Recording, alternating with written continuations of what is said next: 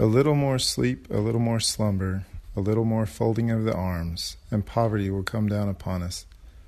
My father frequently woke me up in the morning with this paraphrase of Proverbs 6:10. Even though most mornings began with reciting this proverb, neither me nor my father realized that it was paraphrasing the Bible until I took an Old Testament class in high school.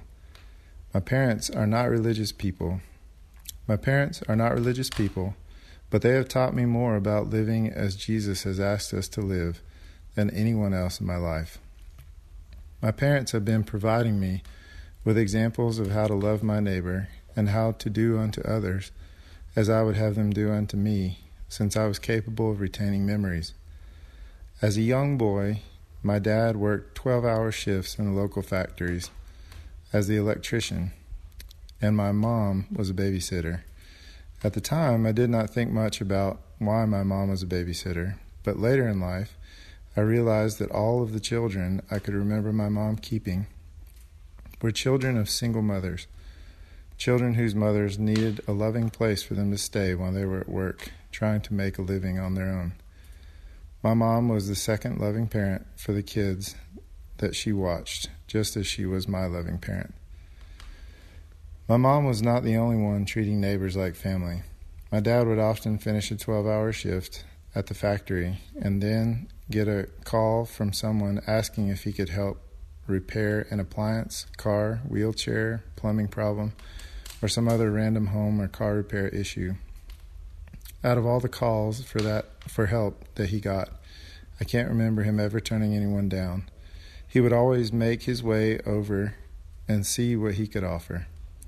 Along with providing needed services in various ways, my parents also provided me with many memorable examples of how to meet people in life where they were, without judgment and with unending patience and grace. My earliest memory of this is when a man, drunk and bloodied from a fistfight, showed up in front of our house after dark one night.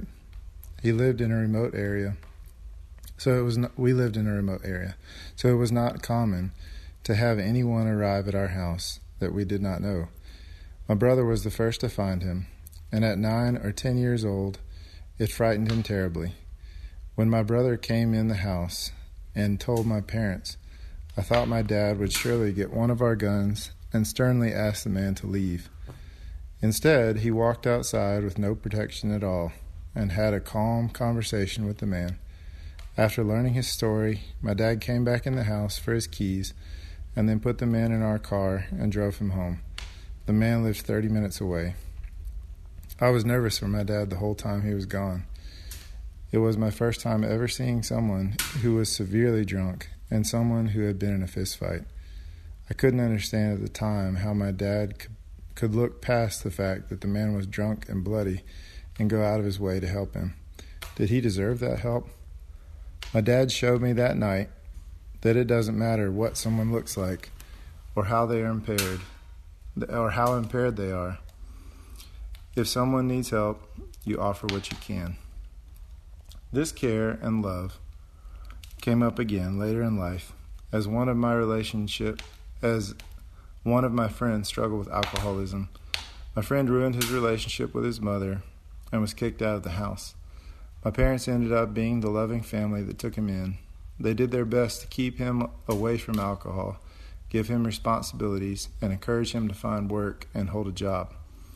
My dad became the father figure for my friend who had grown up in a single-parent home. He pushed my friend, sometimes told my friend things that he did not want to hear, but my parents both continued to support and love him through his struggle. When I was in middle school, I had another experience that awakened me to the kind of people my parents are. I had a close friend whose father was convicted of murder.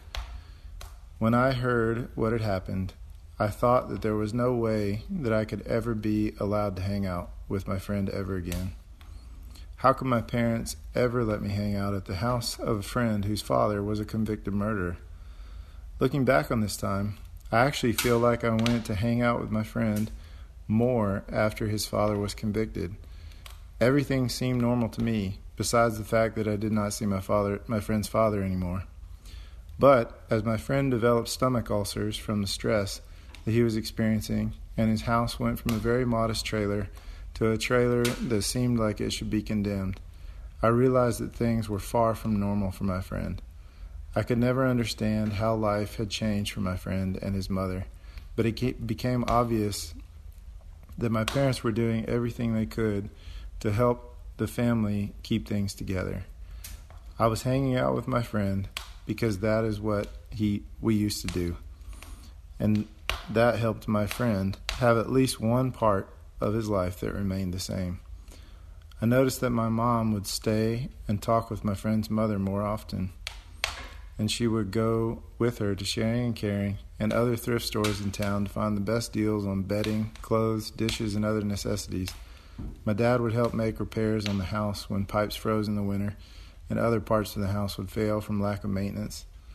My parents helped me realize that my friend's father had been convicted of murder, but my friend and his mother were innocent, and life only became harder for them when the father was taken to prison. They needed help and a sense of normalcy, not to be pushed aside or judged by society.